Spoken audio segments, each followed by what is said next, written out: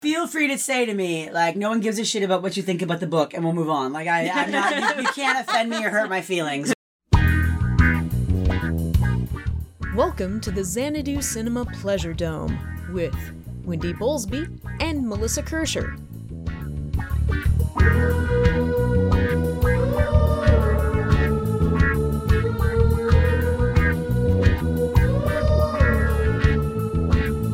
In Xanadu did Kubla Khan a stately pleasure dome decree, and in our podcast Pleasure Dome we'll talk about some movies.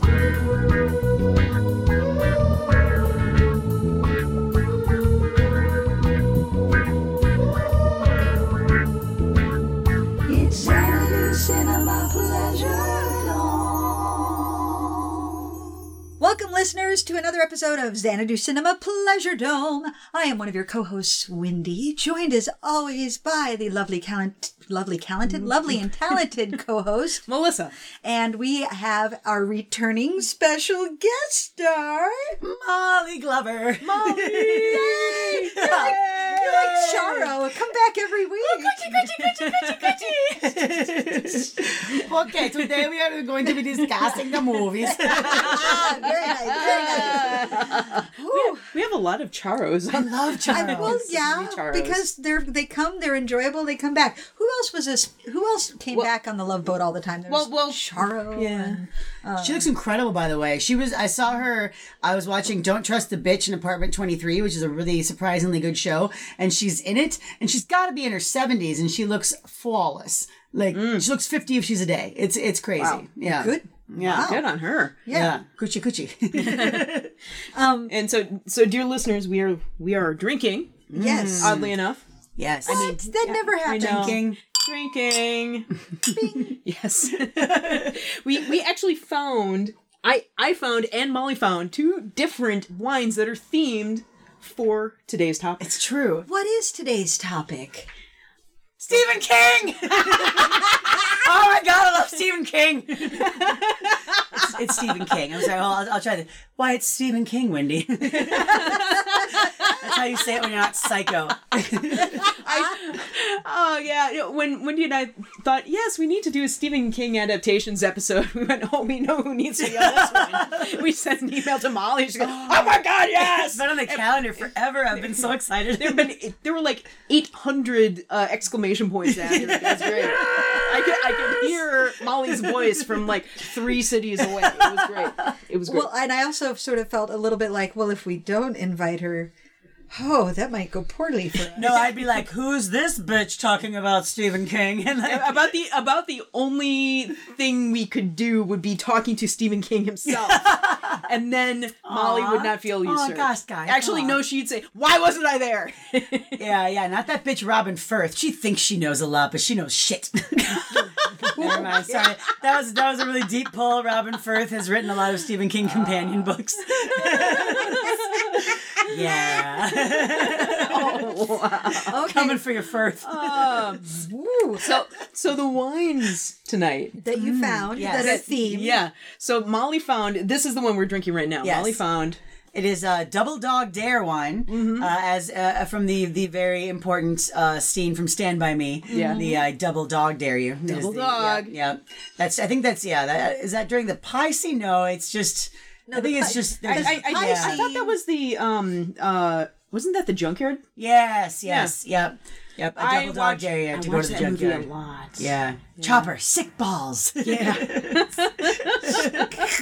And then Melissa brought another wine. And I found Castle Rock wine, which we have not yet opened. That will be later. So right this now- is almost gone. Yeah, so right now, well, we got 2 bottles of this stuff, so we're ready for anything. Yes. No, we Anything could happen, people. yeah, Double Dog Dare is a Cabernet Sauvignon, and And it is. It's smooth on the tongue. How much would you say this wine costs? Oh, at least $5. It costs $2.99. oh my god, this is amazing!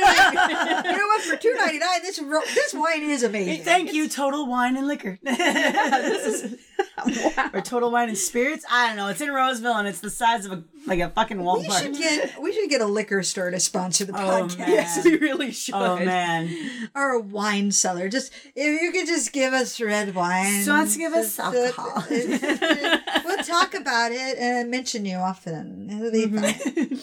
All right, so red wine, Red wine. like Yes. blood. Like the blood of the dead. Ooh. As opposed to the blood of the living. Well, the blood, it's really dark. Yeah, So, it is yeah, definitely- actually, it is. If it was the blood Yeah. of the living, it'd be kind of bright. And warmer. Yeah. Yeah. This is a Ew, little chill. ew. Yeah. Barf. All right, so we have determined that we are going to do that. We're going to attack this chronologically because Yes. Stephen King has, number one, written a fuck ton of books, Many books. and number two, a fuck ton of those have been made into movies. And in fact, I would say most of the things that have been made into movies were actually short stories that are found in book collections. So you may not be aware of them, or you know about the movie, but you're not really sure where it came from, which is awesome. Right. For my sort of working hypothesis is generally if it's a Stephen King movie coming from one of his novellas or short stories, it's usually really, really good. Yes, it's better. The ones that come from his novels are hit and miss. That is a stone fact. Yes. That's just a rock fact. Yeah. I will agree with that assessment. I actually like Stephen King's short stories and novellas better. I feel like when he is forced to be economical, it brings out his best. Yeah. I could not choose because they are all children. But I will say that the things that have scared me the worst have been either shorter novels or short stories or novellas. It's usually those are the ones that have actually scared me just fucking senseless. So. Two caveats. There are two of his novels that I had nightmares for weeks. When we get to those, we will discuss Oh, them. exciting. Okay, excellent. So first up is Carrie. Yeah, the very first one. Now, Wasn't this that his was- first book? Too? Yes, That was Carrie- his debut yes. novel. He Yeah. knocked it out of the park. And what's interesting is, sorry, I know you're going to talk about, it's a really different style of writing. Because I went Yes. through a phase where I read a lot of King, and Carrie is really different from everything else. Stephen King married young, his wife Tabitha. He was an English teacher, and he had written this novel, and he kept throwing it away. And she picked it up out of the garbage and was like, "You're gonna fucking send this in. Like, I'm not gonna live with some tortured artist who never, and it's great. The writing style I love because it uses news clippings, and it's a very good example of his parenthetical style where a lot of what happens is in parentheses, and it's kind of seamless in that way. I'm impressed that it got made. I'm looking at the dates here online. It got made into a movie. It's in 1976, right? The book came out in April 74, and the movie was made November 76. So that's, I mean, for a debut novel. And that's the it was release released date. in So November yes. 76. that hit Yeah. got huge, got optioned, got made in a really short time. And it's was it Brian De Palma. Is it his first movie, or is it? No, I don't. It wasn't Yeah. his first movie, but it was fairly early in his career. Yeah. And it is prime De Palma. Yeah, it is really flashy. It's very stylish. Having read the Jaws making of book about how Jaws had been optioned before the novel was even finished. That's exactly what I thought of, because I think Jaws hit, and I'm wondering if Stephen King gonna get scooped up in the fervor. Oh, we gotta buy more horror books and make them into movies. Well, but also just the process they describe in the Jaws book, where the publishers have this book and it's not even out yet, but the really savvy movie producers they have relationships with publishers, and they're like, well, what do you got that's good? And I'm sure whoever ended up with Carrie was like, dude, this could be a movie. Well, and what I thought was interesting is the novel. In the novel, Carrie is fat, pimply. She is described as bovine. She moves like a hulking beast. She's a big girl and like tall and broad. And so casting Sissy Spacek is obviously like a departure from that, but she did such a good job as still being like homely and awkward and very mousy and hunched. And even though Sissy Spacek's gorgeous, I mean, it was very, I at first, I remember when I first saw it as a kid, I was like, but she's supposed to be. That was like my first experience with like it not translating right. But Piper Laurie in that movie is incredible. She's just amazing. She won the Academy Award. Well, so did they both won the Academy Award. Piper Laurie's the mom. I'm making sure. Piper Laurie's the mom. Yep, the religious fanatic mom Now, with your dirty pillows and your. Have you read the thing where she thought she was making a comedy? No. What? It was a crack.com list. Oh, God. Where it was, a list of actors who thought they were making a different movie. And so, like, the kid from The Shining and all the famous examples. And one of them is Piper Laurie, who was convinced that Carrie was a comedy because the character was so overblown. Oh, my gosh. And so Brian De Palma kept pulling her back. And she's like, but what? This is ridiculous. Surely this must be a comedy. Oh, my God.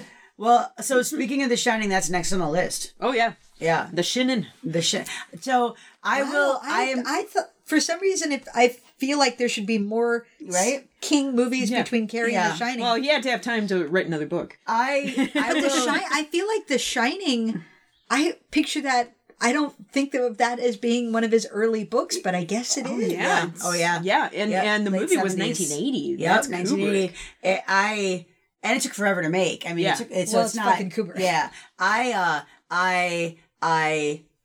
hate's a strong word. I wish the Shining movie was called The Overlook. I wish it was called anything but The Shining, because it's not The Shining. It is not The Shining. It's a great movie. It's a great movie. It's not The Shining. And so what it departs enough that, and before you got here when Melissa and I were talking about this, I'm like, it departs enough that I feel like it's like, why don't you just call it this thing that is based on, like calling it The Overlook or Scary Hotel with Crazy Guy in it. Like it's Red Rum or but I Jack Attack. God, I love that book. That's another example of a book that has a lot of his parenthetical monologue-y kind of things. Mm-hmm. Well, there's so much that happens in the book, but unfortunately, like the miniseries they eventually made of it, which was much more true to the book, it's flat. Yeah. Yeah, it's the things they changed just don't make sense to me. Like changing, I mean, I guess they do to some degree, like changing the topiary animals to be a maze because they just didn't have the ability to make topiary animals that moved, I guess. But they didn't have to move. They could have been in one position then another. That was the point. Was he never saw them moving? Yeah, it could have been totally the Weeping Angels from Doctor Who. Yeah, Dude, Jack they're in a different position. They're closer to me. and which is what it was. He would be like, that lion has its paws down. That lion had its paw up before. Like, and Jack Nicholson's Jack Torrance is too crazy. He's too nuts. It's typical Jack Nicholson in that, I could take it to 12. Yeah. How about 14? But 14. still. We'll go to 16. 16. Yeah, 16. The one thing I do really love about The Shining, the movie, is it's very subtle, and when it's pointed out to you, you're like, you're right, and it does affect my view of the movie, is that the internal geography doesn't make sense. Yeah. I do actually love that. I really want to watch the documentary about The Shining. I haven't seen it yet. And Route 183. Yes, I haven't seen it. It's not so much about The Shining as it is about It's about the conspiracy theory. Yeah. And it's really a pretty remarkable film. It's actually really enjoyable, and you're like, okay, now all of this is crazy pants, but they really back it up with evidence from the movie. Oh yeah. Yeah, that's I love seeing the tipping point happen. It's like, all right, I'm with you. Oh, you're in crazy town now. Yeah. And that's why he faked the moon landing. And that's why he faked the moon landing. Okay.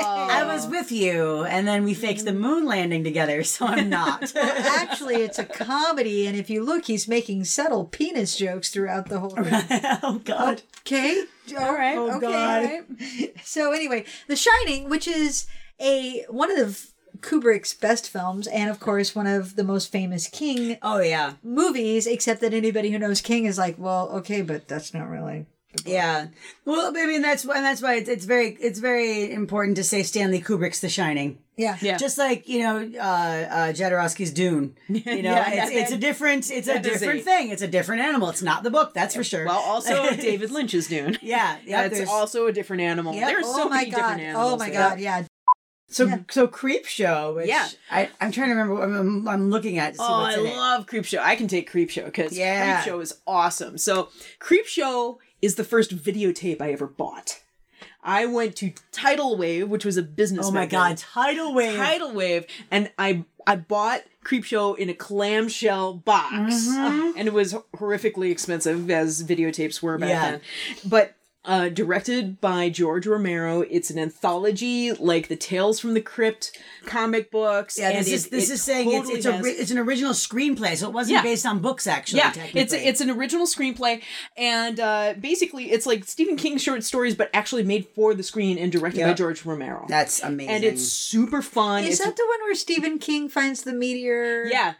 There's and he turns into a green fuzzy thing. Yeah. So one of the stories is Stephen King is playing a hick, and he finds a meteor, and then he starts being taken over by a plant pathogen, and he turns into a plant, which is amazing because it's very Tommyknockers later, but yeah. And then there's a story with Bonnie Bedelia, and there's this rich family, and they're all gathering, and they all hate each other, but it's like Father's Day for their dear departed dad, and there's comeuppance at the end. And comeuppance in a Stephen King book? I know, shocking. No, it's very EC Comics. This whole thing was a tribute to EC Comics. Yeah. So all these stories are very stylized, they're very short, and they all wind up with some sort of, Old Testament justice at the end. There's one with Ted Danson pre-Cheers as a water zombie. That's right. I remember that. And he's playing against Leslie Nielsen in a dramatic role, and was it Hal Holbrook? No, it wasn't Hal Holbrook. I can't remember who the guy at the end was. Very good actor. Who lives in a clean room, and suddenly his room is beset by cockroaches. No, it's this wonderful, bizarre early 80s horror film from Stephen King and George Romero, and I find it delightful. It is super fun. It really is. I need to watch it again. I haven't watched it since I was young, and my favorite one's The Crate with this. They're at a university, and they find this old crate in the basement that's from the 1930s and an Arctic expedition, and when a janitor pries it open, and there's something alive in there. What? And something evil. And Adrienne Barbeau's in it. Oh, wow. Yeah, and Fritz Weaver. The cast of it's just great, and everybody's having so much fun, and there's great makeup effects. It's a blast. That sounds amazing. The problem is that I'm out of wine. Yeah, we need a refill.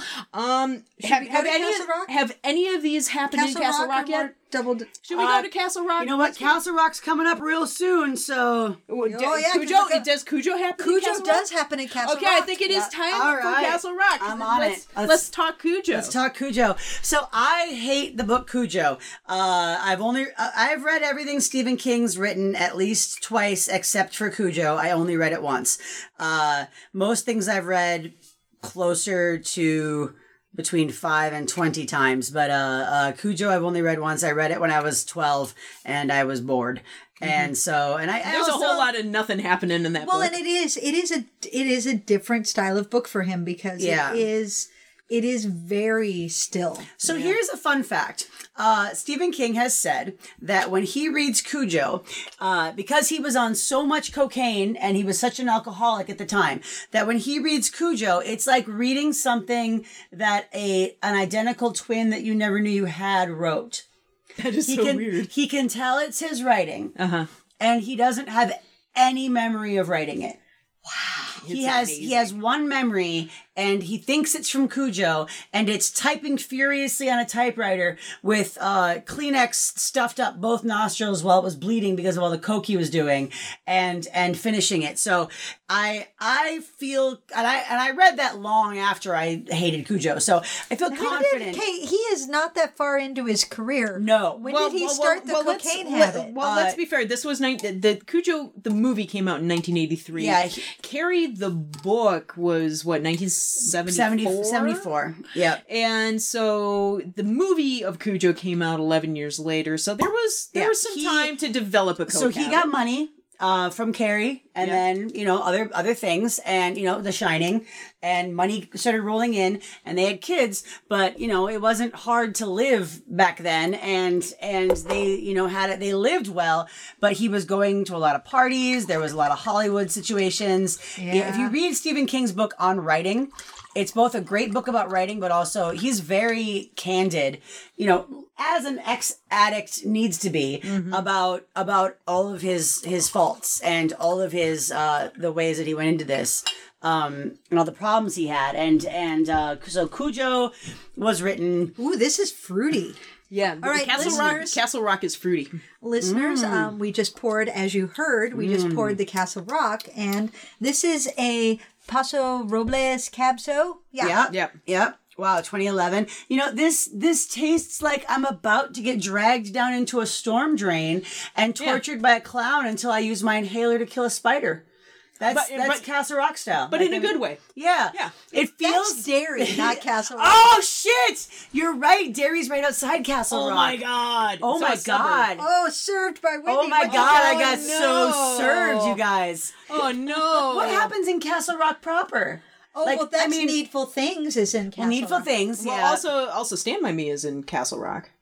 Or was it? Cujo happens outside of Castle Rock. Yep. The Dead Zone, there's part of... Yeah. Which the whole cop... Do we have anything else to say about Cujo? Because I got a lot to say about the Dead Zone. Here's the thing about Cujo. It was not a very good movie. No. And it's partially because it's just really not that great of a book, in that the whole premise is there's a woman and a boy trapped in a car because there's a rabid dog. Yeah. Well, not just a rabid dog, it's a rabid St. Bernard. So this is like a monster dog. Yeah. A great big dog, and it's true they are trapped and everything, but the thing is that how do you make that into a movie? This was clearly somebody like, well, it's Stephen King. Make it into a movie. Make $1 million. Yeah. I will say that Cujo has one of the first for Stephen King departures where in the book the kid dies. Yes. And in the movie the kid lives. And that is something that he has said he hates. They talked him into it. You will find as we go through this list that Stephen King didn't really care what they did and wasn't really great with, you know, selling his scripts, at least not in the early days. And so like keeping some control over how he did it. And so a lot of people like wrote him fucking angry letters when they saw Cujo and the kid lived. Because they were like, the whole thing is the kid dies. Like, that's the only really horrible thing that happens. And you sanitized it. And they sanitize a lot of his movies, which we will get into as we go, I'm sure. Well, partially because he gets into his books sometimes go places that it's like, that just feels a little gratuitous. Oh, he's a horror author for sure. Like, it's okay, and now we're going to have a flashback where, by the way, my father anally raped me and my brother. Yep. Minor flashback, just BT dubs. I was totally anally molested by my father. The smell of the grass cutting reminds me of this time that on a fresh lawn I was beaten to death. Like specifically from Cujo, like the one scene that I very clearly remember from the book is like the stalker guy breaking into the woman's house and masturbating on her bed. Yeah. And I remember reading this in the early 80s when I was way too young to be reading stuff like this. Yeah. How does that work? That's icky. And I will say that now that I'm a parent, I will never read the book again. So, what's funny is, so I started reading Stephen King books when I was about 8, so this would have been 86. Yeah, about the same for me. And where were your parents? My mom was giving them to me. Same here. Yeah. And so I was reading when I was 11. I was at school and I went to a private school, small private school, and I was reading. And it's not a religious private school. It was Monmouth Academy, which is secular. And I was reading The Stand. in the hallway during lunch, and a teacher came and snatched it out of my hands and wouldn't give it back to me. Didn't mark my page, by the way. And called my mother, and my mother's response was, "What is wrong with you that you are taking a 1,000+ page book away from an 11-year-old child?" Because the teacher was like, "I want you to know your daughter is reading blah, blah, blah." My mom's like, "Look inside the cover. It says Deborah McBride. I know she's reading." And I gave it to her. It's like, don't tell me to parent my child, for one. Like, yeah, and you know what would happen these days? The parent would call the cops on the parent. Oh, I know. The teacher would call the cops. It's insane, but like I was also reading things way too young. Half of my lexicon, I feel, is when I take those tests that say what dialect are you, I get a strong Maine because I have so many weird, like, I say yup all the time, like yup. Oh yeah, like it's just part of, like, when I married Nick, he was like, "No one says ass over tea kettle." Because I said I want to ass over tea kettle down the stairs. Like, no one says that. I'm like, that's a thing. It is. He's like, it is not a thing. It is a thing. It's like a northern, New England and southern. And southern. Yep. Because I heard it in Missouri. Yep. I think I started reading King when I was 12. So still, actually, a little too young. Tender age. Yeah. Do you remember what the first one was you read? I think it might have been The Shining. That's a good starter. What about you? Night Shift. Night Shifts. Yeah. I love Night Shift. I'm pretty sure the first thing I read was The Stand, but it might have been The Talisman, because I read both of those to distraction. Like, I still have my copy of The Talisman, my mom's copy that is now my copy that is... Is it still in one piece? Oh, it's bound with plastic tape, and it's like 8 layers of tape and glue, and because it's a mass market paperback that's just beat to shit, but I love it. See, and like the sexy stuff in Stephen King is never like gratuitous sexy stuff. So like my mom had no problem with us reading about violence and things because she was, or sex really, because she... You know, she's always said she would rather us read about sex or see sex on TV than violence, because I hope my children will someday have sex. I hope they never murder someone, you know, but I got in trouble in 4th grade because I actually apologized to my mom for this on Mother's Day, among other things. But we had to write a novel, and I was very much into Stephen King. And I had said that the corpses littered the battlefield like popcorn on a movie theater floor. Nice! That is a gorgeous metaphor. Right? I thought so. And the teacher called my mom in for a conference because she was like, "I'm worried about your daughter. I know you just went through a divorce." And she's writing about dead bodies. She's a Stephen King fan. So thank you, Stephen King, for giving us all inappropriate conversations. After Cujo was The Dead Zone, which is very good. Starring Christopher Walken. And directed by Cronenberg. As really? Johnny. I never realized that. I don't think I knew that. Yeah. That's not very Cronenberg has his moments. And that's a great book that actually I think was made into a pretty faithful adaptation, all things considered. I mean, I feel like the movie is a little flat. It's flat. You know, and for as much as I love Christopher Walken, he's not really right. Yeah, but you know, Martin Sheen's in it. And he's pretty great, and you know, Tom Skerritt's in it. Tom Skerritt. Whatever happened to Tom Skerritt? That book. I love that book. I love all the little details about the way he sees things. Oh yeah. I love when it comes over him and the words that he says. The evil politician guy is so fucking evil. Like, yeah. And the girlfriend.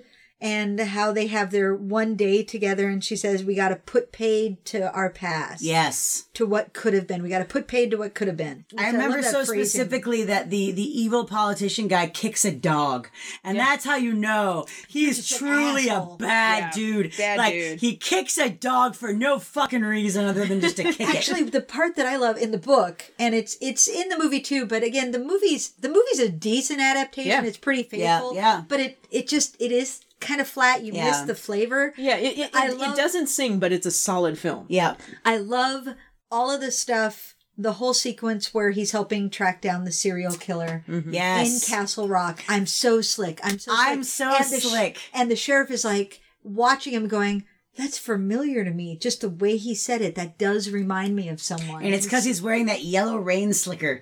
The I'm so slick, I'm just so slick because they can't get claw marks. Oh my they God, can't yeah. get any DNA. They can't Yes, get it. yes. And the mother, and that it hurts when he ejaculates because his mother put a fucking clothespin on it. Yeah. And his mother fucking knows. And, there's just so much about that that's great character. So many work. great Stephen King tropes in that film. Yeah. Like sexual abuse leading to psychopathy, random clues that actually give the whole thing away that you don't realize, psychic powers, and, Yes. And again, the book has, I think the reason the movie's flat is the book has a lot of those parenthetical, thoughts that mean so much that it's so hard to convey in film, which goes back to what you've said. We've all kind of said that the shorter stories and novellas are better. And when the longer books don't work as well. And I mean, just looking at the director, David Cronenberg, especially in this era of his career, he does best with like body horror stuff. Yeah. And Dead Zone is not very body horror. There's very little gore in Dead Zone. No, which it's a psychological. Yeah. Because the horror is simply that this man is lonely. Yeah. The horror is that he's seen something that he can't tell anybody. Yeah. And what are you going to fucking do about it? So I feel like it's important to note this. Creepshow came out November 10th, 1982. Mm-hmm. Cujo, August 1983. So what, like 10 months later? Yep. And then The Dead Zone is just 2 months later, October 83. Yep. Christine, the next one, comes out 2 months after that. In December 83. I love that Christine. Children of the Corn 3 months later. So, I mean, they were really cranking these fuckers out at this point. And How Firestarter. high was he to be writing like this? Oh, he was writing like a motherfucker. Oh, yeah. It was. It was like a book a year. Yeah, book a year. Easy. Jesus. Yeah, Firestarter was like 3 months after that, wasn't it? Yeah. Yeah. So we're on to Christine. Can we just say Christine sucks? I mean, it's a shitty. You know book, what? It's a shitty movie. The movie's okay. It's not. It's Melissa uneven. has a fondness for it. Well, it's a John Carpenter film. There's a lot of John Carpenter-ness to it. Fair enough. The performances, but the way they treat the car in the movie, I love. The way they film the car. There's this love affair with the car, and they at least get that. They make it look very sexual, predatorial. It's not like it could have very easily shifted into the Knight Rider world, where it was like, but they don't. They just convey it, and that's John Carpenter. I mean, And that scene where he's going, okay, you've got to heal yourself, Christine. Yeah. And the car starts popping its own vents out. It's like, that's a pretty crazy effect. I mean, Yeah, I'm guessing fantastic. they did it in reverse and then reverse the film. if I remember right. They must have. Yeah, but it's beautiful. Yeah, it really is. Considering it was filmed in probably early '83. I mean, that's it's good stuff. Okay, in then that there's sense. Children of the Corn. I love this God. movie. such a good story. Great story, kind of a trashy film. I love it though. I love it. I'm not saying it's good. I'm just saying I kind of love it. I love He Who Walks Between the Rows. Yeah. Which is so classic King. He loves to just take Name it. to title it with capitals on weird words. So, have you seen the South Park where they make fun of this movie? No, oh my God. Okay, so there's a South Park where the kids, like some adults are driving, like the whole thing is some adults are driving and their car breaks down and they're in South Park and all the kids, there's no adults anywhere, and all the kids are like, oh, the grown-ups went away in the long ago, and like they're using those weird like terms, like, oh, you must go see He Who Speaks and things like that, and it's super funny. It's super funny. And like there's warring factions of children, and like it's worth seeing if you haven't even if you haven't seen Children of the Corn. Well, ladies and gentlemen, if you have not read the story Children of the Corn, I recommend it. Especially if you're afraid of the Bible at all. Oh yeah, it's a I've remarkable story. I've never read that story. I just love the movie. Then you would love the story. If you love the movie, the story will just get your places. Yeah, Like, I love. What I like about King is that, especially for somebody who is a father, which maybe you need to be a parent, he understands that children are fucking creepy. Yeah. Yeah. They can be so creepy, and that when you watch them develop, it's fascinating and it's wholesome, but you can also see as they're developing, like all the ways it could go wrong, that as they're trying to make sense of the world, that it would be very easy to put the pieces together in the wrong order and come up with a very logical reason why you should take an axe to your parents. Yeah, yeah.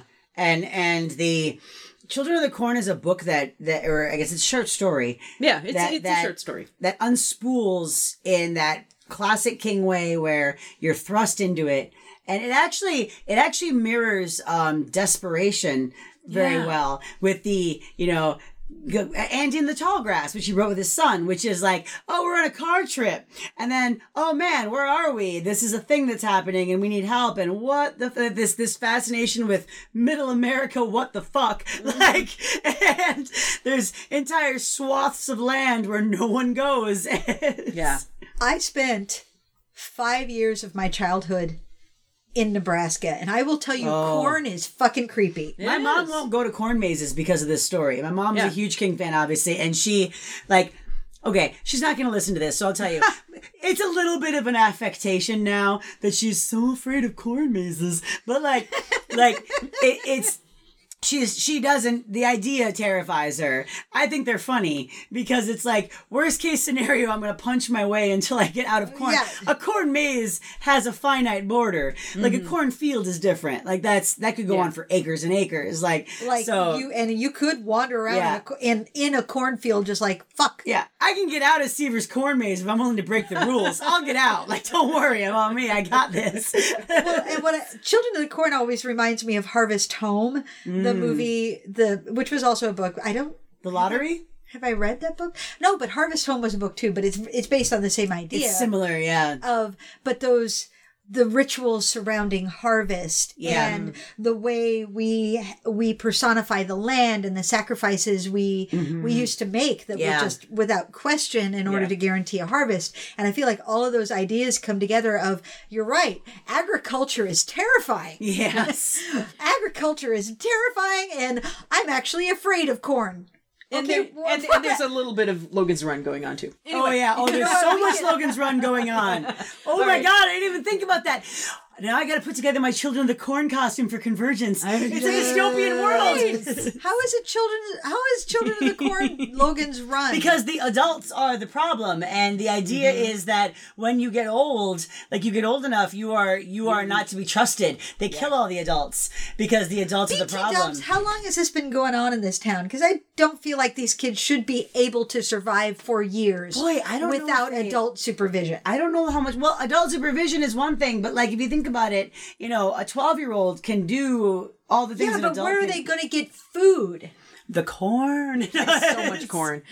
Anyway, Molly's got to pee. Yeah, this has been going on for years. So in the book, how long have these kids been alone? The Children of the Corn, the eponymous Children of the Corn. I don't know. Let's because I don't unless the magical. I don't think it's actually established because you only know what you can see through the eyes of the two people who stumble into the community. Because the idea that when you get old, you get killed would imply time, right? Like more than 1 year. And yet, unless the magical being in the rose is providing, there is no way these kids are going to be able to have enough food. Yeah, it seems that I'm just scanning the Wikipedia thing here, and I don't think they ever talk about the particulars of such a thing. And what's the age where they send them off? I can't remember. I feel like it's 15. It says that the age limit should be lowered to 18. So it's 18. Okay, so they can breed and then be offed. Yeah, so. yeah. Are they going to have... Yeah, but there's another thing. They're going to have a baby... and then leave it to be cared for by 12-year-olds? Yeah. It's not... Oh, wow. This is not a sustainable model. No. God, I feel like there were 8 films. Yeah. 8 films. Children of the Corn. Because Children of the Corn first 2, one is super satisfying. The Final Sacrifice. Children of the Corn 3, Urban Harvest. Children of the Corn 4, The Gathering. 5 is Fields of Terror. Children of the Corn 666 is Isaac's Return. Revelation, Genesis was 2011. Yeah. There was a movie just 4 years ago. Because I Children wanna of the Corn is a super fun idea. go back to Urban Harvest. Oh my God. That's the one with the title I want to know more Children about. of the Corn 3, Urban Harvest, 1995. Focuses Eli on and two Joshua. mysterious brothers who, after living in rural Nebraska for their entire lives, are adopted and brought into Chicago. Oh my God. And then there's a bunch of cult stuff that probably happened. Charlize Theron, it's her film debut. What? She portrayed minor roles as followers of Eli. They are in foster care. At their first day of school, Eli almost gets into a fight with T-Loke, a student in Joshua's grade, who harshly criticizes Joshua for playing basketball. Wow, this movie is so 1995. They kill their foster mother. They go to a cornfield. There's a lot of things happening with the Bible, and he who rocks behind the rose is there, but then dies. Okay, you said rocks behind the rose. Rocks, and yes, rocks. I love Rocks that behind visual, though. I'm picturing somebody in the cornfield rocking out. Just like with his Directed guitar, by like, James D.R. Hickox. Also, director of fine movies like Blood Surf and Sabretooth. Yeah. And Detention. All right, so now we're to Firestarter. I think Yes. Firestarter. which is 2 months after Children of the Corn. I loved this book. Yes, one of my favorite. I think it's in my top 10. I loved this book. Yeah, the movie's really good too. Drew Barrymore's first movie, I think, or damn near. No. She was in E.T. E.T. before that. E.T. was her debut. Then it's her first starring role. But she was She's in the the movie perfect with Charlie McGee. with David Keith and Freddie Actually, Jones and Heather I Locklear and kinda Martin hate her. Sheen. You hate her in the movie? Yeah. Oh, she's perfect. I love Dennis Quaid Yeah. as her father. I think that's brilliant casting. But I'm not a fan of her as a child actress. I like her as an adult actress just fine. Did you say where's her father? Oh, it's David Keith. It's David. Why do I think it's Dennis Quaid? I don't know. Well, he has those arched eyebrows too. That's weird. I think it. You're right because I Yeah. remember that. So I Maybe think I always thought it should be Dennis Quaid. No, her maybe- Charlie, well, I why think her not? Charlie is great, and part of it is because Charlie in the book is very timid and unsure and afraid of her own power and doesn't know what to do. And I think that so much of it is internal. It's another book where a lot of it is internal. The guy they cast as Rainbird is great. Yes. There's some it's another book with a lot of parentheticals and Well, and this is where he introduced. This is the first one with the shop, right? Yes. And the shop becomes a running thing that shows up in many of his books. Yeah, not a lot, wait, but was yeah. Like Isn't Rainbird George C. Scott? The Uh, great George C. Scott. Well, I don't know. Why did you look it up? It is Yeah. George C. Scott. Yeah. Rainbird is, which is amazing because I'm pretty sure George C. Scott is not a Native American. No, but I'm pretty sure he's not. He does a good job in that role. But this is again a movie that I love the book, and the movie's. Yeah. Oh, yeah. It's iffy. If you're going to ask me what's better, the book or the movie, and for Firestarter, the fucking book. I mean, hands down. There's very few times where I'm going to say the movie for Stephen King, but they do exist. Yeah. The shop is in The Mist and Tommyknockers. Yeah. Yep. Yeah, the director of Firestarter was Mark L. Lester, who is perhaps best known for Commando, which was I like Commando. which was better than Firestarter, but everything else he directed was kind of ooh. Oh, wait, he did Roller Bogey. Oh! With we all remember who was in that, Linda Blair, That's right, Linda Blair.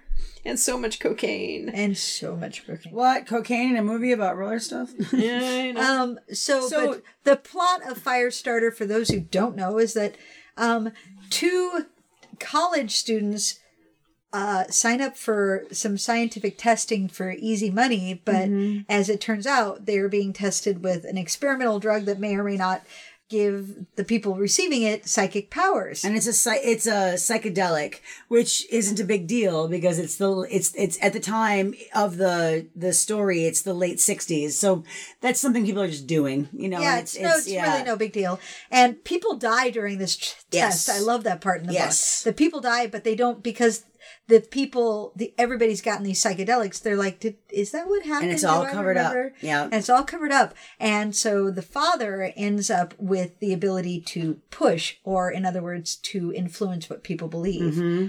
And the mother has mild telekinetic powers. And they end up together, which puts them on the list for the shop, which is like X-Files, the Syndicate. It's the shadow government organization. And the fact that they got together was not supposed to happen. Like, they're like, what are the odds the two horny kids would meet at a science experiment and their and offspring is and well. So they have kid, and because the psychedelics apparently changed their genetics, when they have a daughter, that daughter gets superpowers. Because what I like in the book is, she's pyrokinetic, but she has this spattering. She has telekinesis too. She's got a spattering of other powers. Yeah, and she wasn't she even like a little bit clairvoyant? Pyrokinesis is her thing. She's got a little. I just reread this in the last year. Telekinesis she can do to some degree, but not as much. It's mostly the fire, and she's they make her afraid of it. Her parents, of course, because when she's like about 16 months old, she's in her crib, and her mom takes away something from her, and a 16-month-old, she lashes out and she gets so mad that she lights her teddy bear on fire and lights herself on fire and lights her mother on fire. And so they scream at her, and it's this whole like shaking the teddy bear in her face and, look at Teddy, you burned him, you burned your Teddy, is that what you want? Mommy is crying. And so like she has all these feelings of shame and revulsion with her power, which is a great thing for her to, I don't think they really convey that in the movie as much. Well, I mean, as a parent, I can totally understand what happened. Yes. Oh, yeah. Because you have to be able to discipline your child without worrying that your child is going to kill you when they're angry at you. Yeah. And they know what she can do. They realize it. And so it's I read that when I was really little. That was probably one of the first ones I read. I was probably about 8 or 9 when I read it. And again, part of what makes the book so good is the internal monologue, the internal life, which cannot come out in a movie. Like what I loved in the book was the father, as he starts kicking off the drug habit that they have fostered in him while he's been a prisoner in the shop. Yeah. And he starts kicking it off. I love that sequence, and how he pushes on either one of his orderlies or a guard. Mm-hmm. And that he is aware that sometimes when he influences someone, there are echoes that start happening that he cannot... He cannot control how that, and that normally, because he's in anybody that he pushes on, he usually has continued contact with to help readjust if he can spot that there are echoes. Because he's done work as a weight loss help guru and a motivational speaker. Yep. And so the guard ends up, like, I remember it, like he shoves his hand down a... Garbage disposal. It's one of the doctors. It's Dr. Pinchot. And he does it because he gets this echo that reminds him of the new disposal and vaginas. And it makes him think of like dark places where things are dark and you want to put so he dresses up in women's lingerie and sticks his hand on the garbage disposal and turns it on. My mom used to joke about that when I would be like fishing her. She'd be like, reach in the garbage disposal to get whatever's in there out. Like you have to do, and someone guards the switch, and I'd reach in there and she'd go, oh, I'm having a flash, oh, I don't know what to do. And I was like it was not funny. Not funny, Mom. You will never get me to reach into a garbage disposal. Really? Ever.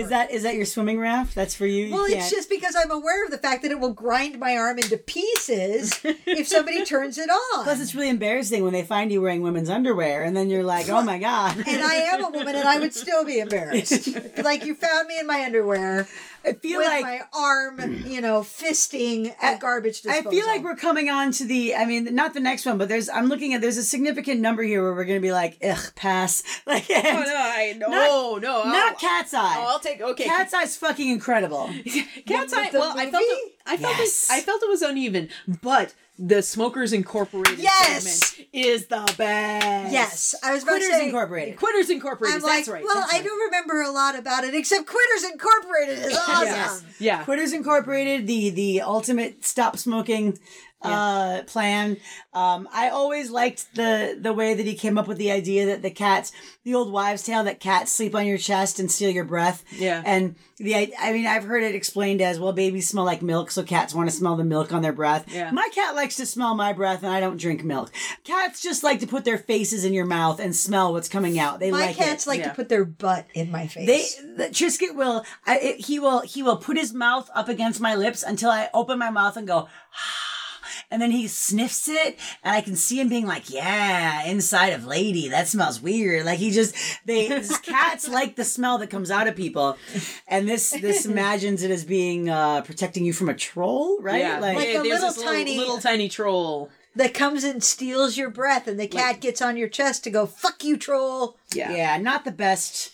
Not the greatest Fred. movie, but not the greatest movie, and they're like it's another anthology movie, dear listeners. If you've never seen it, it's kind of forgotten, really. But it's pretty forgettable. The Quitters, wait, isn't the kid in the cat's eye sequences? That's Drew Barrymore. Again, I was going to say it's not Drew Barrymore. Yeah. But the Quitters Incorporated has James Woods. Yeah, James Woods, and it's based on an equally great short story by Stephen King, where it's about this guy who's trying to quit smoking, and he contracts with a company called Quitters Incorporated. Guaranteed to make you stop. Guaranteed, and like one of his friends like recommends it to him or something. Yeah, highly. No, seriously, because you will fucking quit. It was the best, and it made me quit. Yeah, and it's all about this company.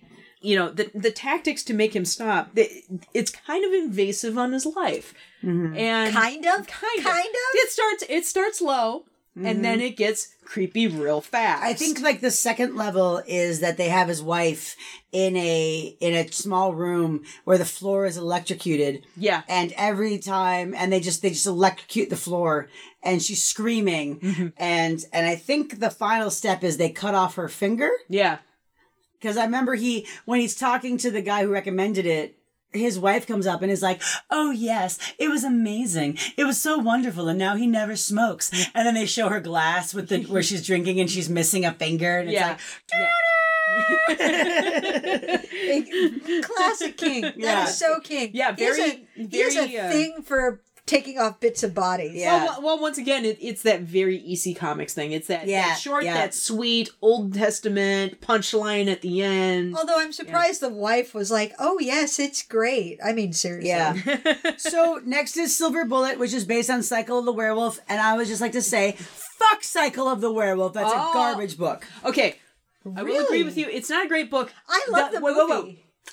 The book, the artwork in it is amazing. It's got good drawings. Bernie Wrightson. Okay. So this is Bernie Wrightson. I haven't seen the movie. Yeah. I will say I haven't seen the movie. Okay. Because I hated the book so much. Let me take this. Okay, let me take this. Yes, please. Okay, so Silver Bullet, short book. It's not great, but it's in 12 chapters, one for each month of the year, and it's the story of a werewolf and a kid who's like trying to figure out who the werewolf is and blah blah blah. It's a small town story.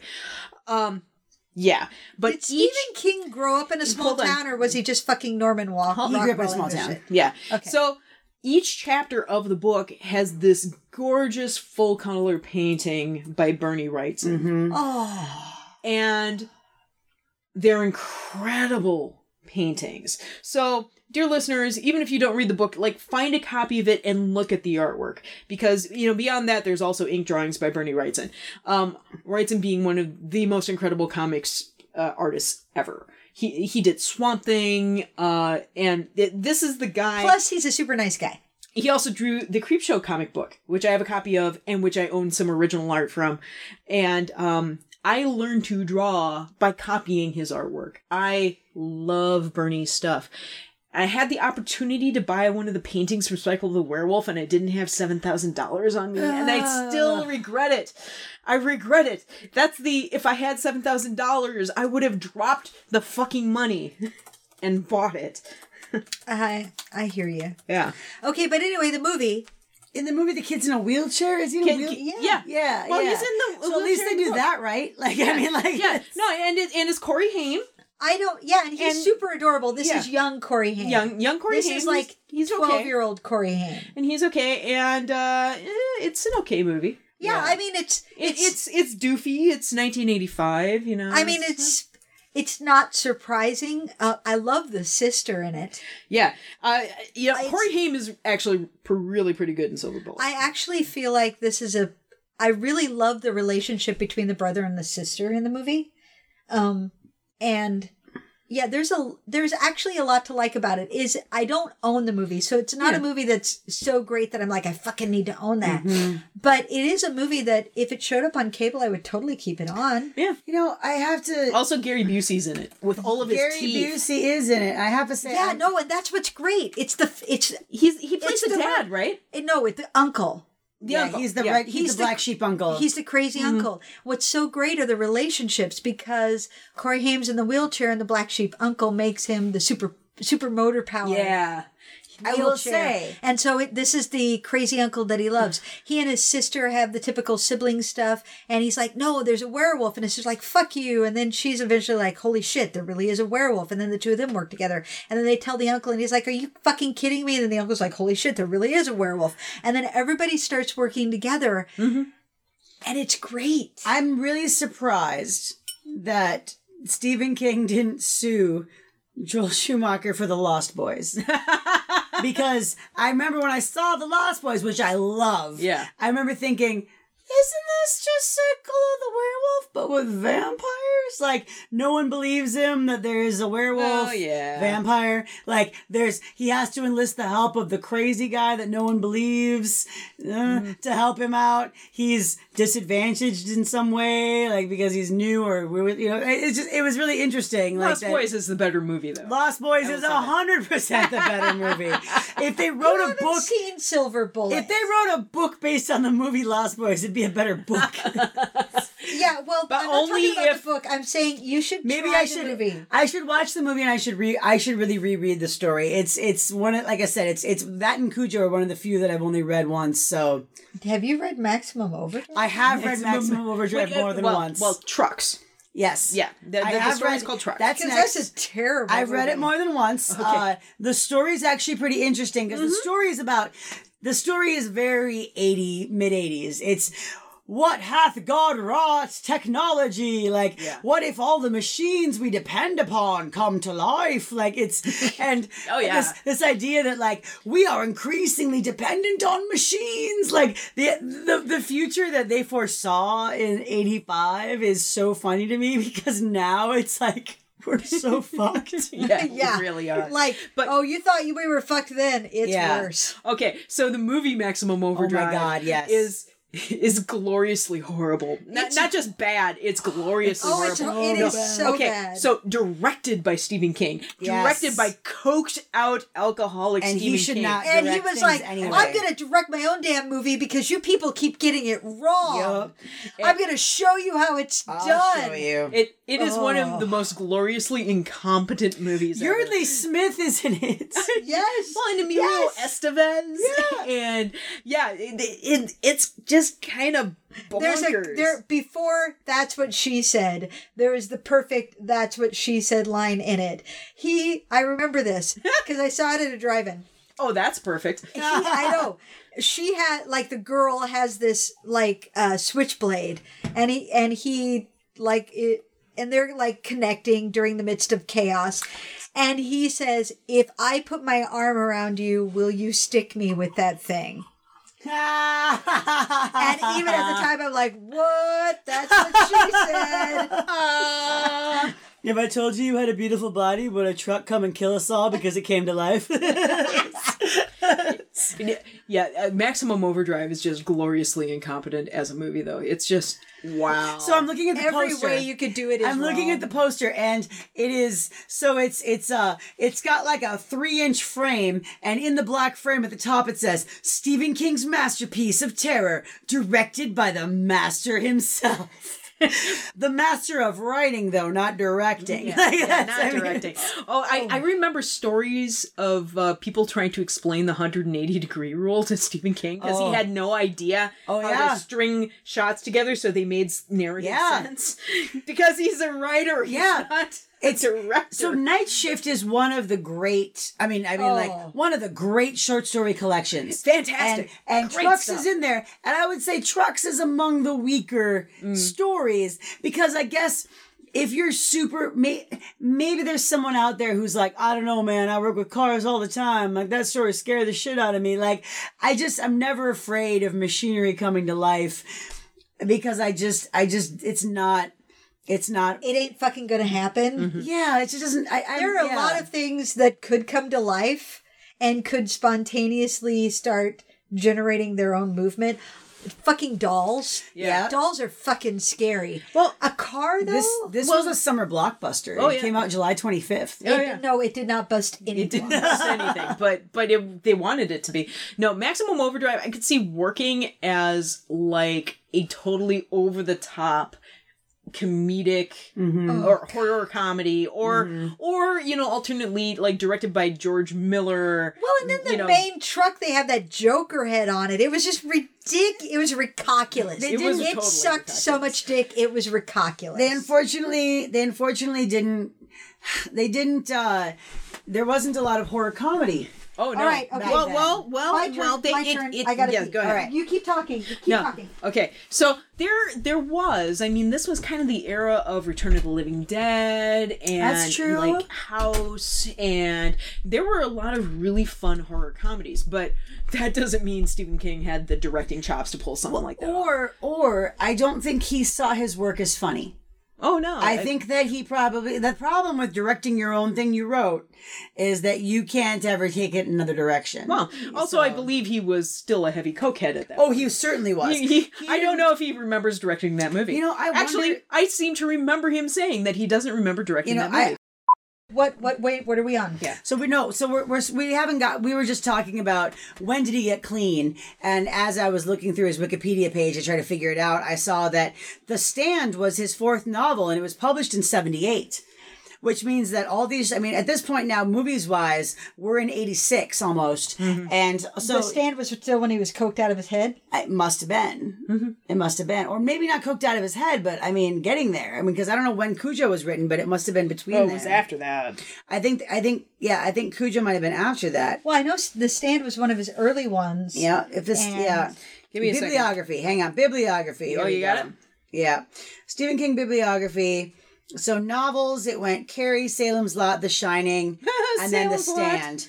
Oh, that Salem's Lot's amazing. I love Salem's It's Lot amazing, so much. and it ties into The Dark Tower, which is incredible. But Cujo was 81. So my guess is his really bad coke habit probably started. Probably with the Dead Zone. Probably like early. The Long 80s. Walk was really early. Well, because I mean, The Long Walk was a Bachman book. Yeah, I know, but it's a good book. The Long Walk's one of my favorites. Yeah.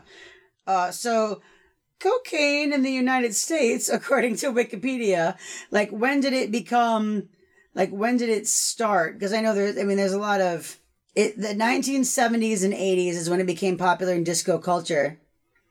What's the movie with Johnny Depp? That talks about bringing coke to the United States. Anyway, I will find it while we Johnny still talk. Depp cocaine. So meanwhile, while Molly looked stuff up on the internet, I found a new list that includes the miniseries. Nice. So Salem's Lot, the miniseries, which is fantastic, by the way. 1979. Yeah, because Salem's Lot was very early, and I remember it was a huge thing on TV. Like, everybody was talking about it. Oh, yeah. I wasn't allowed to watch it because I was young and impressionable, and I had nightmares. Yeah. That terrified me. I remember watching it with my mom. I was like 4. I remember it on TV, first run, watching Jerusalem's Lot with the scary kid floating at the window. The scratching at the window. Oh, yeah. Man, I'm so cold. I'm just so cold. So I became I have autism and I get obsessive, and I became obsessed and afraid of vampires when I was about 11 or 12. And I did a whole bunch of research on them. I actually wrote research papers on them for school, but I was particularly terrified of vampires coming after Salem's Lot. And I started wearing a rosary that I found, because we used to be Catholic, and I started wearing a rosary that I found, and I asked my mom if I could pour cornmeal on our windowsills because I don't know if you know this, but when a vampire crosses a threshold, if there's grains, they have to stop and count every grain. And if they're still counting when the sun comes up, they get burned. And my mom's response was, "We have an alarm system, so you don't have to worry." And I was like, "Oh my God, Mom. Oh my God." They hypnotize you. They can turn to mist. Like, I don't even know how to talk to you. Like, I just But you have to invite them in before they can cross the threshold. Apparently. I mean, like, but I didn't believe that. Yeah, but like, if you don't know they're a vampire, you could inadvertently invite them in. Yes. So Like in Buffy, when Buffy's mom invites Spike in because she doesn't know that he's a vampire and that she shouldn't do that. Salem's Lot is a great. If you like Dark Tower, Stephen King, and you for some reason haven't read Salem's Lot yet, I don't know how that's possible, but Salem's you should read Lot's it. It's really well done. Although Jerusalem's Lot, the short story, the really early short story by Stephen King. I haven't read that. Oh my God. Okay. This Jerusalem's Lot cracks me up because it is very clearly early Stephen King really wanting to be H.P. Lovecraft. Is it from was it in like one of the magazines? I can't I think it was. Oh my God. Super early. So Do we all know that Jerusalem was a pig? Well, yeah. Salem's Lot is Jerusalem's Lot. Yeah. It's the short story is called Jerusalem's Lot, and it's really, really funny because if you know Stephen King and you know H.P. Lovecraft really well, you can see Stephen King going, okay, I'm trying to be H.P. Lovecraft, trying to be H.P. Is it Lovecraft. really racist? And no. Well, not just that. No. He's like emulating the language and the cadence of Lovecraft, and then every once in a while you see him going into Stephen King land, and then he goes, wait, trying to be H.P. Lovecraft here. Pulls it in. And, oh my God. And then he's talking like Lovecraft, and then he goes into Stephen King land. Oh, wait. It's hilarious. It is absolutely hilarious. Jerusalem's Lot is in Night Shift, it says, according to the Wikipedia. Okay, that makes sense. Published in the 1978 collection Night Shift. I wonder if maybe I have read it and I didn't put it together. Or maybe the version I gotta find it. Yeah, it's really Lovecraft. So we left off. We left off after Maximum Overdrive. So now we're at Stand By Me. Stand By Me. One of the greatest Stephen King movies ever. Okay, the best Stephen King movies are not just from his novellas or short stories. They are also the ones that have absolutely no supernatural element whatsoever. Yeah, because he writes human drama really well. This is a short story called The Body, which is just about some kids looking at a body and the journey to go find it. They hear that there's a dead body and they want to go see a dead body. Yeah, it's mostly just it's really just a nostalgia trip for the 50s, really, more than anything. But it's for kids walking along railroad tracks. It's got both Corys, Will Wheaton. Yeah, it's amazing. Yeah, the movie is phenomenal, directed by Rob Reiner, and Rob Reiner had this amazing streak in the 80s, which includes This Is Spinal Tap, Stand By Me, and then When Harry Met Sally. Yeah. And just a remarkable string of films. And Stand By Me is a movie that I must have watched once a week on VHS during like 3 or 4 years of my teens. Yeah. And just a tremendous film. Yeah, my brother and I listened to the soundtrack when we went to sleep every night for the longest time. I know all the words, just so many songs from that because of it. I am realizing that we are very low in that we have barely made a dent, so we're gonna pick up the we gotta pick up the pace. Stand By Me. We know. Fucking watch it. Creepshow 2. Creepshow 2 had some stuff in it. Creepshow 2 has the raft. Well, okay. The Creepshow 2 uneven, not as good as Creepshow, but there is the one segment that works best is based on the raft. The raft is the scariest short story I've ever read. Fucking horrifying story. I can't swim much swimming rafts. I can't do it. It is a very simple story in that there are teenagers, they're swimming in a lake, they hop up on one of those mid-lake platforms. Y'all know what we're talking about. And then there's this thing, this oily black spot that just suddenly shows up and starts sucking them in, just eating people, just plucking them off. And they never explain what it is. You never know what it is. It's just there. It doesn't matter. It doesn't matter. The creepiest part is that in the short story, the last person standing is eventually like, because they come to realize that it will also sort of hypnotize you into going into it. He's like, maybe that's a blessing. I should just lie down. I should just lie down and let it take me. It's very Lovecraft in that way of like of this. I'll stare into being- the colors and let it hypnotize me so I won't know what's happening. Yeah, Yeah. It's Because great. they're swimming way out of season. Nobody's going to come for them. Nobody's going to notice. He is stuck on this raft. Again, that is classic King. He Yep. loves to Yeah. isolate people in Exactly. an environment where nobody's going to fucking come and you are stuck there. So next is The Running Man, which is a great movie and technically is a Richard Bachman book. And at this point in time, I love the Bachman at book. this point in time, people don't know that Richard Bachman's Stephen King. Not yet. Really? Like, yes. I'm going to find out exactly when that happened. Well, but, I mean, knew- different seasons was what? Wasn't it The Body, Rita Hayworth and The Shawshank Redemption, The Long yeah. Walk. Long Walk. Oh, no. People? Oh, no. The Long Walk is a book by okay. Richard Bachman. it's a novella. Stephen King published the different books. seasons. Okay. Stephen King wrote different seasons. I'm under his mixing. own name. I'm mixing up Nope, different you seasons are. and Yep. Bachman books. Okay. Stephen King didn't announce he was Richard Bachman until 1985. I remember that. So I guess technically it looks like The Running Man came out 2 years later. So, but yeah, he Oh God, The Running Man. I love both the movie and the book. Yeah. They are so different from each Yes, other they are. that it doesn't matter that they're supposedly the same, and that's fine. Yeah. The book. The book is completely different from the The movie, book people. is I love the book. the book's great. The movie's weird. It's good, but weird. The world that the book paints is so fucked up dystopian. Yeah.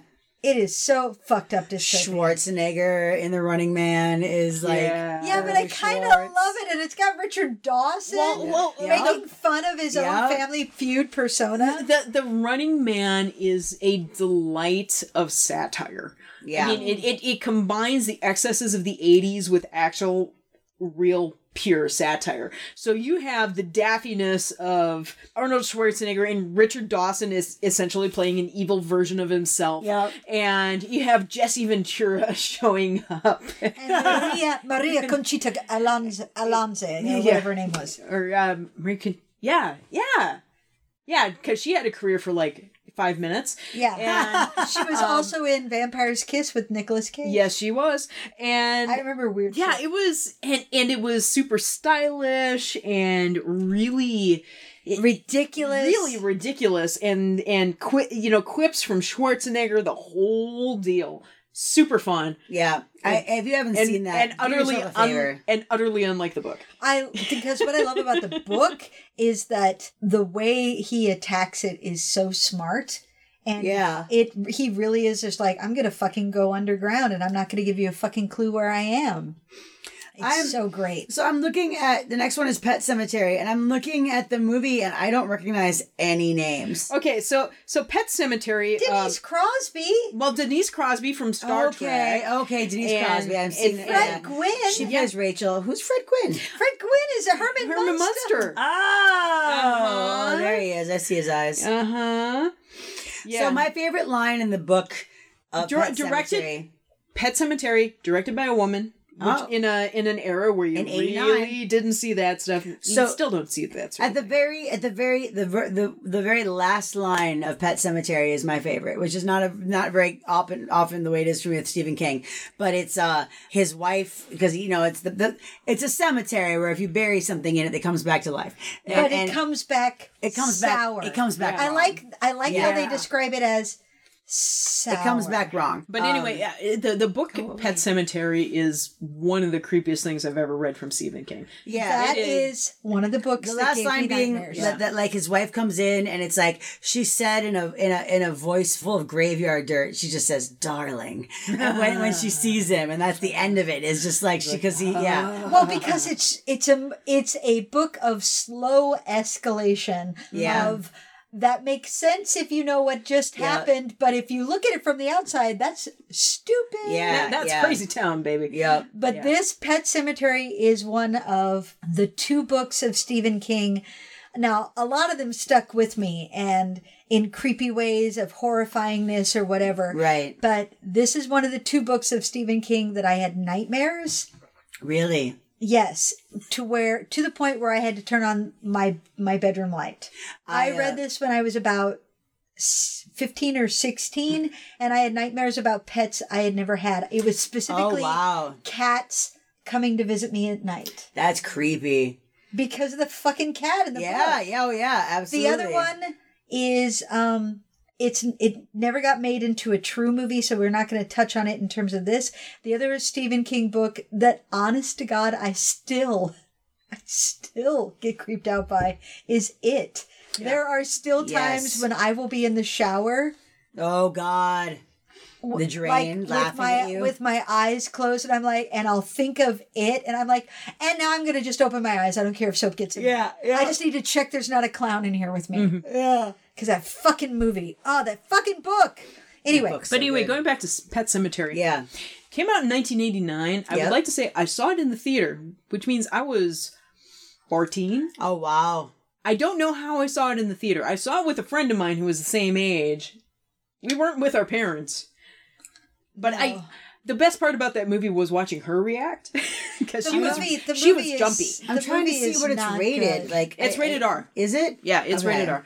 The movie is...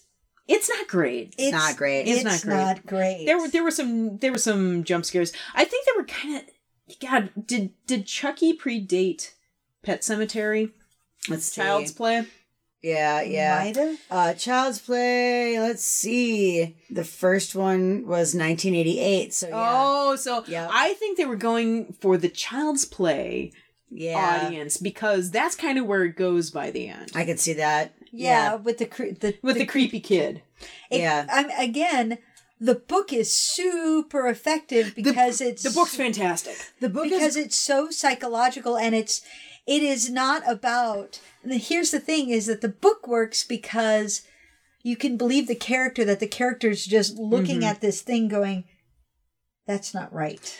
Yeah. The minute you have to show how it's not right, it becomes campy. Have you watched Caprica, either of you? I haven't, the Battlestar Galactica prequel. Mm-mm. So there's this great part in Caprica where it's Adama's father he bargains with the guy that creates the Cylons to have his little girl who dies uploaded into the VNet or whatever it is they call it. And when he goes to talk to her avatar, it's all her memories and everything of her. And she puts her hands to her chest and she's like, Daddy, why isn't my heart beating? Daddy, I can't feel my heartbeat.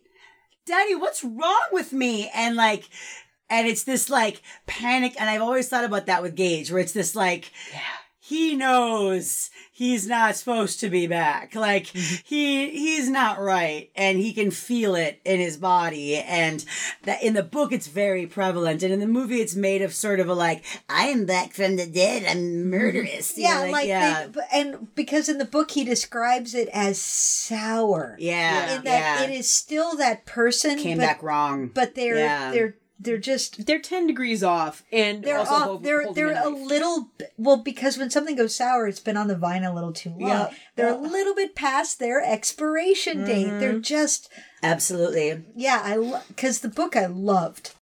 So, Tales from the Dark Side. Do we need to even discuss it? I've seen it. I remember nothing about it, and let it be a testament to that. Okay. Graveyard Shift. Oh, I also don't have... That was made into a movie? I think I vaguely remember that. I mean, there's a really good movie called Shallow Grave, which is a lot like this, but I mean, like... But Shallow Grave's much better. Shallow Grave's great. This is not... No, wasn't Graveyard Hey, this is in Castle Rock, so everybody take a drink, but other than that... Wasn't Graveyard Shift Chattery Teeth? Wasn't that in that collection? Yeah, I love Chattery Teeth. Yeah. So now we come to Misery. Although in between Graveyard Shift and Misery was the TV miniseries of It. Oh. With Tim Curry. Which was really great up until the end, where they kicked to death a spider that was about 2 feet high. Which, even when I was little, I have terrible arachnophobia. Like, paralyzing arachnophobia. So I was actually really afraid as a kid to watch that scene. I was about 11 and them just being like this is battery acid with the inhaler, and I'm like, this is dumb, like to my mom. And it just, everything else was so good. And I presume they didn't have to have sex with each other at the end. They did not. They did not actually do that in the miniseries. No. I presume not. The kids from... But that that was actually one of the things. Everybody got really up in arms about that, and that never bothered me when I read it. It made a certain amount of sense that they needed to connect with each other, and she was their node, the person who held them together. Yeah, the kids from It show up in 11/22/63, his book about the JFK assassination, which is being made into a movie right now, or a series right now. Oh, cool. At one point, when he's flashing through time, he sees those kids, and they're like... One of the things I love in the book is that every one of them becomes successful, except for the one who stayed behind. Every one of them leaves town and becomes successful. Yeah, and the idea that there's been a lot of things about something is rotten in Derry, and I feel like Derry has shown up in other. Oh yeah, I know it has, but I'm trying to figure out where else it's shown up, and so I'm gonna pull it up right here. So work set in Derry. Oh, Insomnia and Bag of Bones and Dreamcatcher are all in Derry. Okay, those Insomnia, Bag of Bones, and Dreamcatcher are 3 of my top 20, top 15 Stephen King books. But yeah, I love that such a large number. Insomnia. I like Insomnia. Insomnia is great. Yeah. And if you've read The Dark Tower, Insomnia fucking matters. A lot of people thought it was boring or like overblown, but once you read The Dark Tower through to the completion, it ties in so strongly that it's fucking nuts. Yes. I haven't read The Dark Tower. What? Wendy! Jesus Christ! I knew you'd do that. It was so great. It's if I had a Bible, it would be the Dark Tower books. Like if I read The Gunslinger and I didn't like it. Read the revised version, you'll like it better. The Gunslinger is written on a lot of peyote, and the revised version makes more sense. But okay, I'll try it again. Yeah, I will make another game attempt at it. Just for you, Molly. So Misery? I love Misery. Misery's perfect. It's a great book and it's a great movie. Great movie. I don't think unpopular opinion time. I don't think the movie lives up to the book. What? Well, but I mean, it. Okay, so. I mean, if you prefer the book over the movie, I think that's fair. That makes sense. But the movie is really, really strong. You've got James Caan, you've got Kathy Bates giving an Oscar-winning performance, got Rob Reiner at the director's helm, and it is a solid film. Every choice they make, whether it's a departure or a true adaptation, is right. They make the right choices. So Misery, if you haven't read the book, because I feel like most people have seen the movie. Oh yeah. If you haven't read the book takes place almost entirely inside Paul Sheldon's head. And it is again that fascination with isolation. Yes, and there you have no recourse. Lots of parentheticals again, and so the fact that they were able to make it a movie at all, is amazing to me, and the fact that they managed to stay true to so many things of the terror and the fear and revulsion of Annie Wilkes and her character. I mean, she plays it perfect. She's dull. She's scary. She's plotting. Actually, Kathy Bates is a perfect Annie Wilkes. Yeah. Oh, she's fantastic. That is a golden performance. And I usually don't like when they depart from facts, but the practical effect of a rubber foot full of oatmeal hit with a sledgehammer to show her breaking his ankle in that way, as opposed to hobbling him by cutting off the foot, which would have been cheesier at the time. It was made. The movie came out in 1990, so they didn't have as much CGI stuff. I mean, they could do it easily now, but making it that practical effect. Anyone who's seen the movie, the wobble when his ankle goes sideways, it makes your bowels go loose. Like I feel like my balls my metaphorical balls are like crawling up inside my vag. It is a physical, visceral response that you watch that and you go, oh God, oh. And additionally, the script is really great. The script written by William Goldman, by the way, the man who did Princess Bride, William Marathon Man. God, what is else? It safe? All the President's Men. Yeah.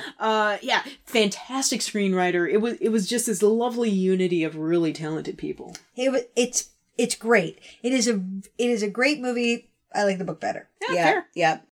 All right, listeners, here's the sad fact of the matter, except it's not sad because it's awesome. Yeah. That Stephen King is so amazing that we're going to need to do this in 2 episodes. So I'm sorry to leave you hanging, perhaps unfulfilled, maybe a little bit of blue balls, but we're going to stop right here.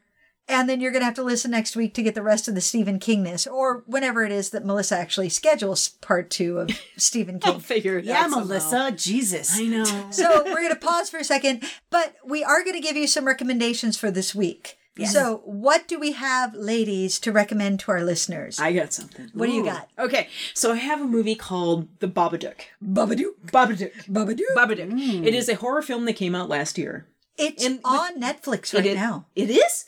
I didn't know that. I am pretty sure it is on Netflix right now. I don't doubt it. So, this is a movie I saw at Fantastic Fest last year. That It is immediately a check mark in its favor. boom.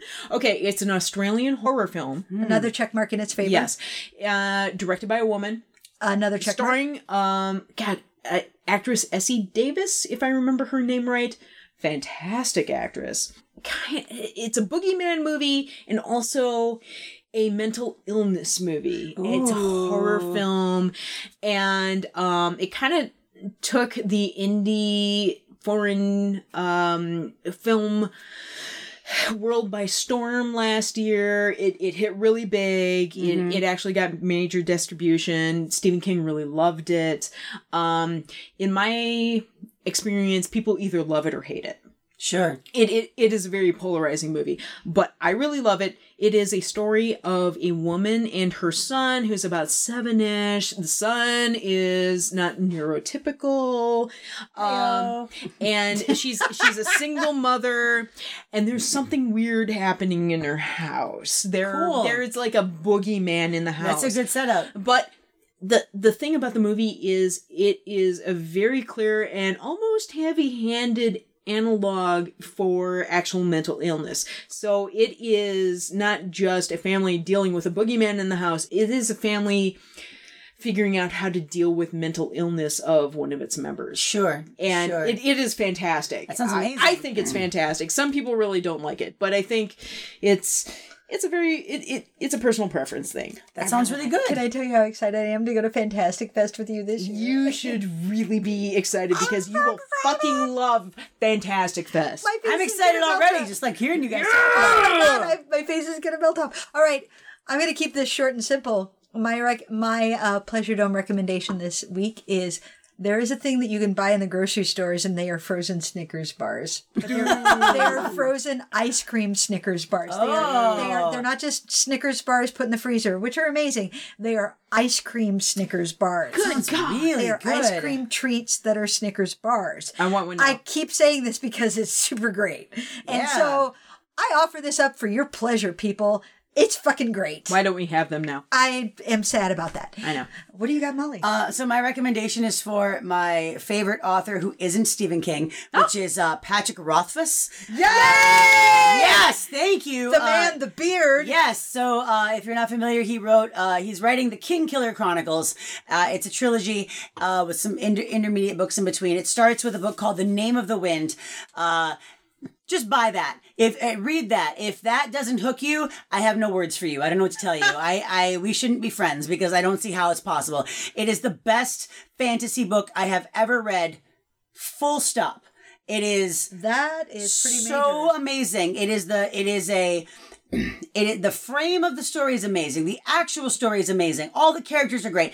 The audiobook's fantastic. I've read the book, just the actual book 3 times, and now I'm listening to the narration while I drive because I have a long commute every day. I drive about an hour and a half every day for work. Because So you live in fucking Eden I live in Eden Prairie and I work in Roseville. It's garbage, but but I love my job and I like where I live. So whatever. But it's a fantastic book. It's not high fantasy in the sense of like, dragons and wizards and things, but like it is a practical kind of magic. They call it sympathy. There's like a thermodynamic explanation for sympathy. It's amazing. I would put it to anyone who who has gotten through this much of the first half of the Stephen King thing that you would like this. So, Patrick Rothfuss, The Name of the Wind. Can't recommend it enough. Yay! Bravo, my Thank friend. you. All right, so listeners, we're sorry to leave you hanging, but that's kind of appropriate for Stephen King in a weird sort of way. So tune in next week or whenever Melissa schedules it. It'll be next week. Okay, are you The twofers I put back to back. You really do. I'm glad do. that you're a nice person that way. So Because I love you Negro. all. What? I love you all. I said Negro. Dude, you said Negro? I said magical Negro.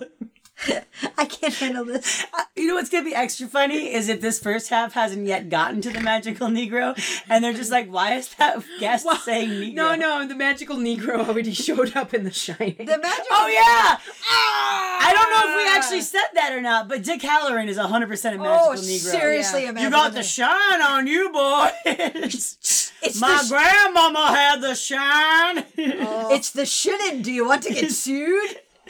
Them big tittied afro ladies in his calendar on his wall. God. I love the South Park. The South Park riff on The Shining is one of my favorites. It's called the shinin'. Do you want to get Simpsons. sued? That's Simpsons. Simpsons. Yes. Simpsons, sorry. Yes. Okay. Sorry, I'm drunk and I'm tired. Anyway. Word. Listeners, we're going to end right now. Seriously, for real, this time, for sure. I'm Wendy. That's Melissa. That's Molly! And we're done. Bye.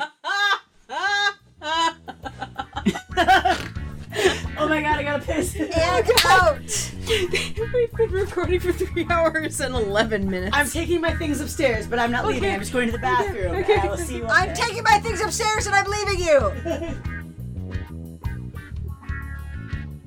Thank you for joining us in the Xanadu Cinema Pleasure Dome. Our theme song was written by Tim Wick and Jeffrey Brown and recorded and mastered by Chad Dutton. New episodes arrive every Thursday. You can find us on iTunes and on Stitcher. You can also visit us at xanaducinema.com, follow us on Twitter at Xanadu Cinema, and like us on Facebook at Xanadu Cinema Pleasure Dome. No, but seriously, corn is not a perennial. It's an annual.